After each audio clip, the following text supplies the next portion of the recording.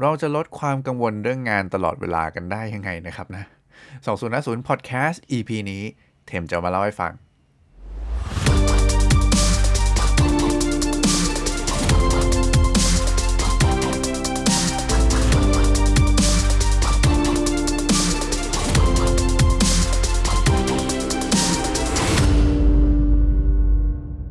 สวัสดีครับยินดีต้อนรับทุกคนเข้าสู่2050 Podcast นะครับ Podcast ที่จะช่วยให้คุณหรือค้นและสร้างตัวตนขึ้นมาใหม่ให้พร้อมสำหรับการทำงานในโลกอนาคตครับวันนี้ก็ยังอยู่กับเทมส์เหมือนเดิมนะครับเจ้าของหนังสือหรือสร้างต่างโต Reinvent เนาะก็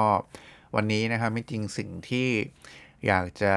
ชวนมาคุยกันนะครับเป็นเรื่องเกี่ยวกับความกังวลในการทำงานเนาะจริงๆเอาในช่วง work from home ที่ผ่านมานะช่วง covid situation ที่ผ่านมาเนี่ยประมาณ2ปีแล้วเนาะเทมเชื่อว่าหลายคนก็ใช้เทคโนโลยีใช่ไหมครับเช่นการประชุมต่างๆเนาะเป็นคอนเฟอเรนซ์ออนไลน์หมดเลยอย่างเงี้ยแล้วกลายเป็นว่าเทคโนโลยีเหล่านี้นะปรากฏคุยไปคุยมานะไม่ว่าจะคุยกับเพื่อนคุยกับผู้บริหารที่เราสนิทที่เรารู้จักอะไรแบบนี้นะครับคุยไปคุยมาก็บอกว่าเฮ้ยมันทำให้โหการทำงานมันหนักขึ้นมากเลยอะจากที่เดิมถ้าแบบเราทำงานปกติใช่ไหมครับการประชุมก็เป็นแบบ in person นะใช่ไหมต่อหน้าต่อตาใช่ไหมครับจะเกิดการประชุมได้ก็ต่อเมื่อเราพาตัวเองไปอยู่ตรงจุดนั้นใช่ไหมส่วนใหญ่นะครับก็ไปหนึ่งรอบการประชุม1ครั้งเนี่ยก็จะประชุมได้แค่ประชุมตรงนั้นแหละที่เราอยู่อะแต่ว่าพอมันมาเป็นการใช้พวกวิดีโอคอนเฟอเรนซ์เหล่าเนี้ยมันกลายเป็นว่าอยู่ดีๆผู้บริหารหรือว่าเพื่อนๆพี่ๆบางคนเนี่ยมันมีการประชุมซ้อนกันได้ในเวลาเดียวกันแบบโอ้เต็มไปหมดเลยอะฟังหูไว้หูอะไรแบบนี้ทุกคนคือแบบมันสุดยอดมากๆเลยนะฮะหมายถึงว่าเออมันมันทำได้ยังไงเนาะคือผมเคยพยายามทำอยู่เหมือนกันนะครับผมว่าทำไม่ได้เลยนะก็เลยโอเคหลังๆเลยตัดสินใจว่าเวลาจะเข้าประชุมอะครับก็จะเข้าแค่อันเดียวแหละเนาะต่อให้เป็นคอนเฟอเรนซ์ซ้อนกันก็ตามนะครับทีนี้ประเด็นที่อยากจะชวนคุยก็คือมันการทำงานที่มันมากขนาดเนี้ยในแต่ละวันนะครับในช่วงสถานการณ์ใหม่อะเนาะโควิด -19 เนี่ยมันทำให้เทมเชื่อว่าทุกคนจะมีความกังวลเกี่ยวกับงานนะครับตกค้างเสมอไม่ได้ไม่ใช่เฉพาะเพื่อนๆเนาะเทมเองก็เป็นนะครับในบางครั้งเนาะเรารู้สึกว่าความ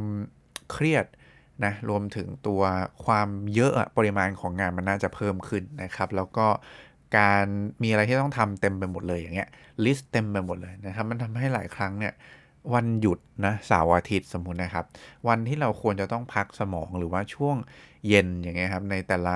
วันทำงานอย่างเงี้ยเราควรจะต้องพักสมองตัวเองถูกไหมครับเพื่อที่จะเตรียมพร้อมกลับไปทำงานในวันถัดไปเงี้ยกลายเป็นว่าเฮ้ยมันโหหยุดได้ยากมากเลยอะเอากลับไปฝันบ้าง อย่างนี้นะฮะเสาร์ก็เฮ้ยกังวลแล้วตื่นมาอาทิตย์หน้าต้องทำงานอะไรวะงานจะเสร็จไหมนะอะไรเงี้ยคือมันเป็นความกังวลที่ตกค้างทุกคนนะครับซึ่งแถมเชื่อว่ามันเราเป็นกันเยอะมากในช่วงระยะเวลาที่ผ่านมานี้นะครับทีนี้วันนี้นะครับก็อยากจะชวนคุยนะแล้วก็เอาบทความนะครับจาก Harvard Business Review เนี่ยนะครับมาเล่าให้ฟังนะว่าเขาพูดถึงการความกังวลในการที่จะต้องทำงานให้เสร็จนะความกังวลในเรื่องของงานข้างค้างของเราตลอดเวลาเนี่ยเขามีข้อแนะนำยังไงบ้างนะครับที่จะแก้ไขปัญหาเรื่องนี้ได้เนาะอันดับแรกนะครับที่ไม่อยากจะคุยแบบนี้ก่อนว่าจริงๆแล้วมันมีคอนเซปต์ทางความคิดนะเกี่ยวกับการทำงานอยู่อย่างหนึ่งทุกคนซึ่งเป็นแฟกต์เลยเป็นเรื่องโคตรเป็นความจริงของชีวิตเลยนะครับแต่ว่าหลายครั้งเนี่ยเราก็มองข้ามมันไปเนาะความจริงข้อนี้ก็คือว่างานเนี่ยทุกคนมันคือกระบวนการที่ไม่มีวันจบสิ้นนะครับทุกคนฟังเทมดีๆนะงานคือกระบวนการที่ไม่มีวันจบสิ้นนะครับหมายความว่าอะไรครับหมายความว่าต่อให้คุณทำงานเสร็จแล้วอ่ะมันก็ไม่เสร็จเดี๋ยวมันจะมีงานใหม่เข้ามาเสมอเลยทุกคนเพราะฉะนั้นนะครับถ้าเรายังมีความกังวลว่าจะต้องทำงานให้เสร็จอะทุกคนจะต้องกังวลไปตลอดชีวิตเลยเว้ยที่ตัวเองทำงานอยู่เพราะว่าอะไรครับเพราะว่างานคือกระบวนการที่ไม่มีวันจบสิ้นนะครับอันนี้คือเป็นเซตความเชื่อข้อแรกเลยอะที่ทำว่าอยากจะฝากให้คนทำงานเยอะๆในช่วงนี้นะครับได้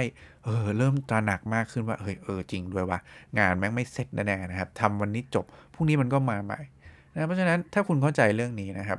มันจะทำให้เราเริ่มเขาเรียกอะไรเบาใจมากขึ้นได้บ้างว่าเฮ้ยเราไม่ต้องไปบ้าบออะไรกับมันมากขนาดนั้นหรอกนะทำตัวเองให้แบบทำงานให้เต็มที่แหละแต่ไม่ต้องไปบ้าบอกับมันมากมันไม่ต้องจบในวันนี้ตลอดเวลาไม่ต้องเสร็จ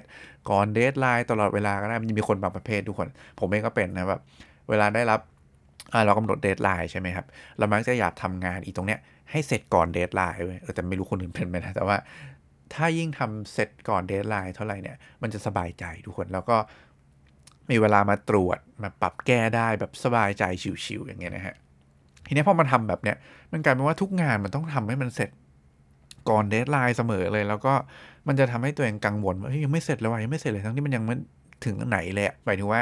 เดดไลน์มันยังไม่มาเลยอย่างเงี้ยครับอีกตั้งนานถูกไหมฮะแต่ว่าเนี่ยก็เป็นอีกหนึ่งถือว่าบางทีเรากดดันตัวเองในเรื่องที่ไม่จำเป็นมากจนเกินไปเนาะแต่ว่าเดดไลน์ก็ยังสำคัญนะครับเดดไลน์เนี่ยจะเป็นก๊อดนะที่จะทำให้เราสามารถเร่งปฏิกิริยาในการทำงานของตัวเองได้เนาะก็ยังไงเรื่องนี้ก็ลองบาลานซ์ดีๆแต่ว่า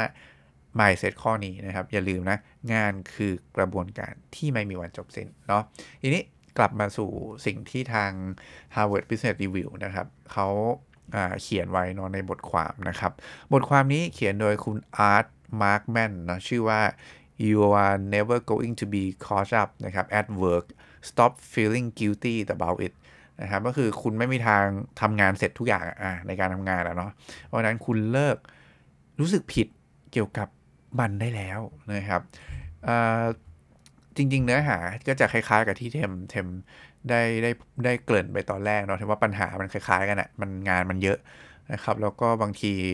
การที่เราไม่สามารถทำงานให้ดีได้ใช่ไหมครับเราจะรู้สึก2ความรู้สึกทุกคนนะครับบทความของบอกไว้แบบนั้นนะครับ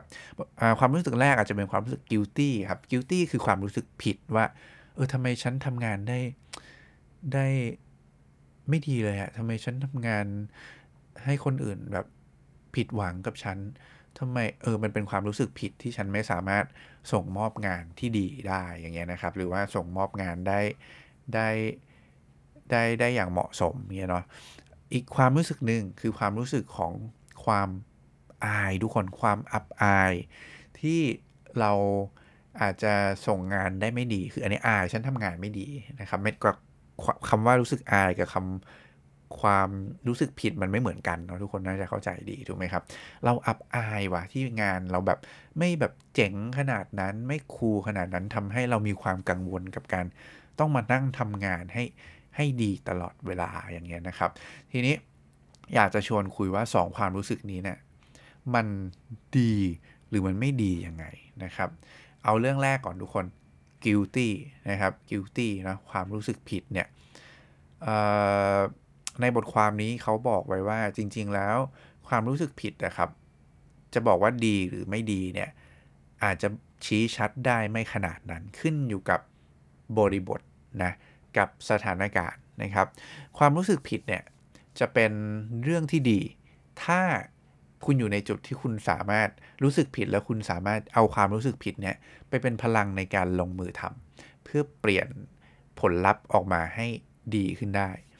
นะครับซึ่งอันเนี้ยเป็นความรู้สึกผิดที่เปลี่ยนแปลงได้นะความรู้สึกผิดที่อาจจะเป็นจุดในแง่ดีก็ได้นะครับก็อีกมุมนึงคือความรู้สึกผิดในแง่ที่มันรู้สึกไปก็ไม่ได้อะไรทุกคนเพราะว่าเราไม่ได้มีส่วนเขาเรียกอะไรเกี่ยวข้องหรือไม่ได้มีส่วนที่ลงมือแล้วทำให้งานตรงนั้นหรือว่าผลลัพธ์ตรงนั้นมันเปลี่ยนแปลงได้จริงๆอย่างเงี้ยครับความรู้สึกแบบที่2เนี่ยจะเป็นความรู้สึกที่มีแล้วไม่ได้ช่วยให้เกิดประโยชน์อะไรเลยนะครับฉันยกตัวอย่างความรู้สึกผิดแล้วกันอันนี้เป็นประสบการณ์ตรงของตัวเองเลยนะจริงๆแล้วย้อนกลับไปสมัยที่ตัวเองเริ่มแบบเข้ามาทำงานในองค์กรใหม่ๆนะครับก็ได้รับมอบหมายให้ไปพรีเซนต์งานเนาะต่อหน้าคณะผู้บริหารใหญ่อะไรเงี้ยครับในห้องเนาะคนนั่งฟังแบบโห40-50 คนเลยนะฮะทุกคนแล้วผมก็นั่งอยู่ตรงกลางของโต๊ะมันเป็นโต๊ะวงรีอ่ะแล้วก็แบบคนนั่งล้อมๆมันทุกคนเหมือนแบบอัศวินโต๊ะกลมอย่างเงี้ยแต่แบบ40-50 คนนะซ้อน2 แถว3 แถวอะไรแบบนี้นะก็ผมก็ไปเตรียมเรื่องมาพรีเซนต์นะครับปรากฏว่าวันนั้นที่พรีเซนต์ตื่นเต้นมากทุกคนคือเป็นเด็กเด็กใหม่นะครับแล้วก็ปกติพูดไม่เก่งอยู่ละก็ปรากฏว่าตอนเริ่มพูดเนี่ยพูดไปได้สัก2-3 ประโยคแล้วก็แบบพูดไม่ออก มันพูดไม่ออกเลยทุกคนจนสุดท้ายหัวหน้าครับได้เตรียมสิ่งที่เตรียมมาที่จะพูดเนี่ยไปพูดแทนหมดเลยนะขณะเวลาแบบเสี้ยววินาทีนั้นเพราะรู้ว่ามึงไม่รอดแน่อย่างเงี้ยนะฮะจบออกจากห้องนั้นทุกคนหัวหน้าเทมเนี่ยครับโดนผู้บริหารใหญ่นะครับท่านหนึ่งเรียกไปตักเตือนแล้วว่าคุณไม่ดูแลน้องให้ดีอะไรเนาะคุณไม่สอนน้องอย่างเงี้ยนะครับก็เลยกลายเป็นว่าเรารู้สึกผิดมากๆเลยว่าที่ทำให้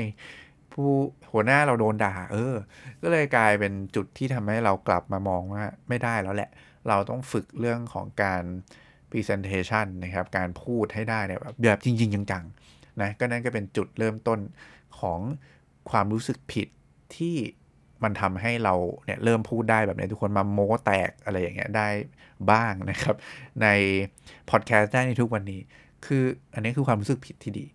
นะครับแต่ความรู้สึกผิดที่ไม่ดีอันนี้อาจจะไม่ขอแตะอะไรมันมากเนาะเพราะว่าบางทีเราอาจจะรู้สึกผิดในเรื่องที่เราแก้อะไรไม่ได้แล้วอะนะครับอีกต่อไปหรือว่าเรื่องที่มันไม่ได้เกี่ยวกับเราขนาดนั้นเนาะมันไม่ได้เป็นความผิดของเราอย่างเงี้ยครับหลายครั้งแทนว่าคนที่มีความรับผิดชอบในตัวเองสูงๆอะทุกคนเวลามันมีปัญหาเกิดขึ้นเนาะต่อให้เราจะไม่ได้เป็นคนสร้างปัญหานั้นก็ตามนะครับเรามักจะดึงปัญหาเนี้ยกลับมาเก็บไว้ที่ตัวเองไว้แล้วก็บอกว่าฉันน่าจะแก้ได้เนาะทำไมฉันทำไม่ได้ล่ะทำไมฉันรู้สึกไม่ดีเลยที่ฉันไม่มีส่วนช่วยให้มันแก้ปัญหาตรงนั้นได้คืออันนี้แบบเป็นจริงๆมันเป็น mindset ที่ดีสำหรับคนที่มีความรับผิดชอบชีวิตในตัวเองนะครับแต่ว่าก็ต้องแยกให้ดีว่าความรับผิดชอบในชีวิตของตัวเองเนี่ยมันแก้ในเรื่องที่มันแก้ได้เนาะถูกไหมแต่บางเรื่องเนี่ยคุณรู้สึกผิดไปคุณแก้อะไรไม่ได้นะครับมันเป็นหน้าที่ของคนอื่นที่ต้องไปแก้เนาะคุณทำได้แค่รับรู้เข้าใจคอยให้กำลังใจและคอยซัพพอร์ตถ้าคุณคิดว่าคุณทำได้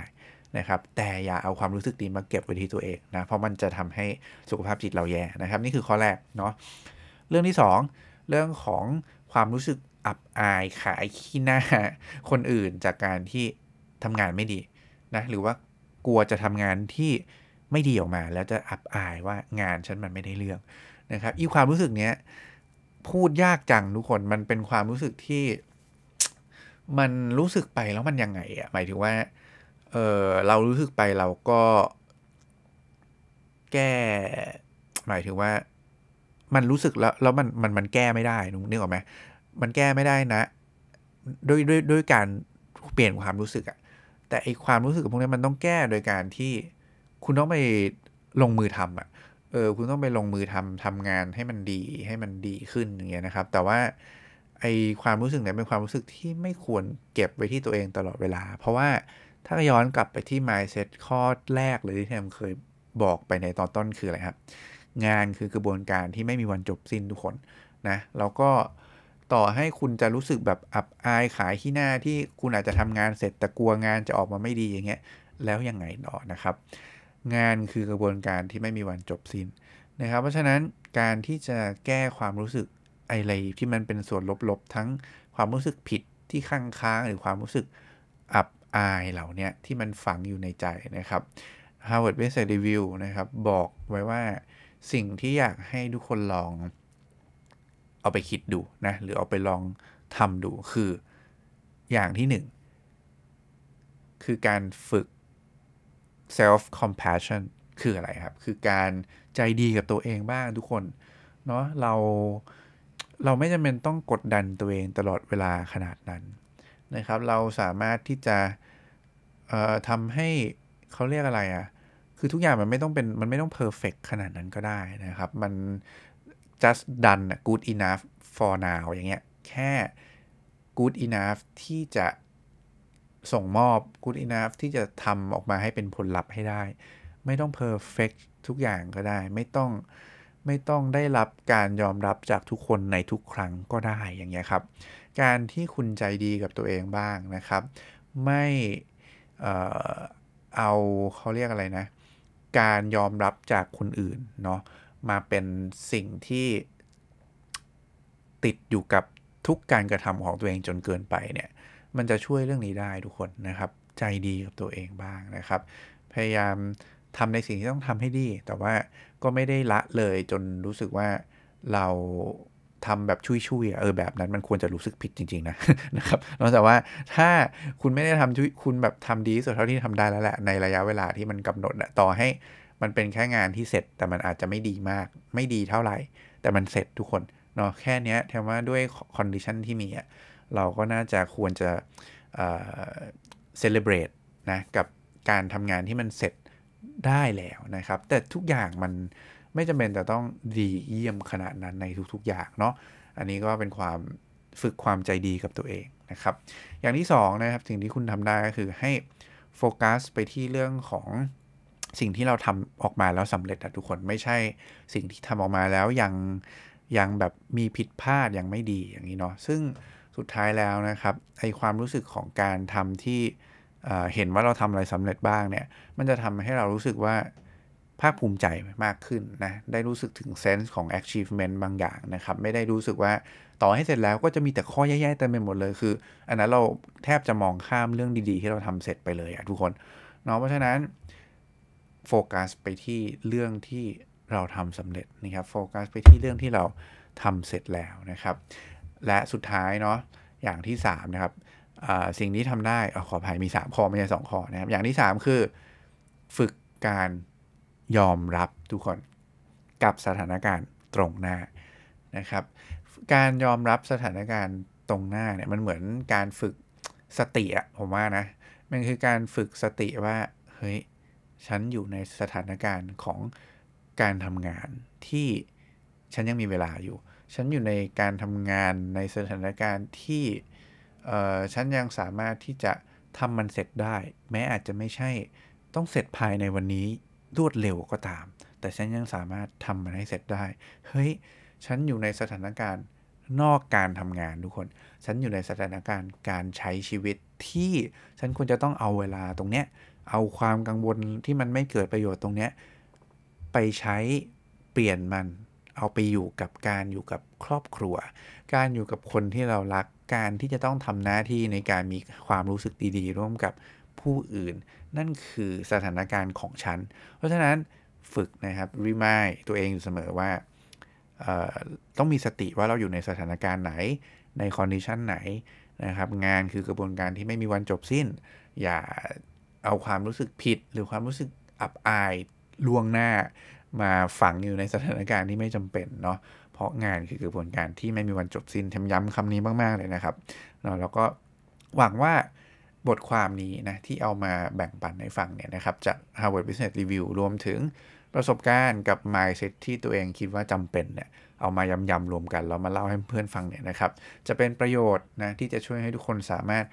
ลดความกังวลในสถานการณ์การทำงานอันตึงเครียดในช่วงระยะเวลาที่ผ่านมาแล้วก็คิดว่ามันคงจะดีขึ้นในเร็วๆนี้เนาะถ้าสถานการณ์โควิดมันเริ่ม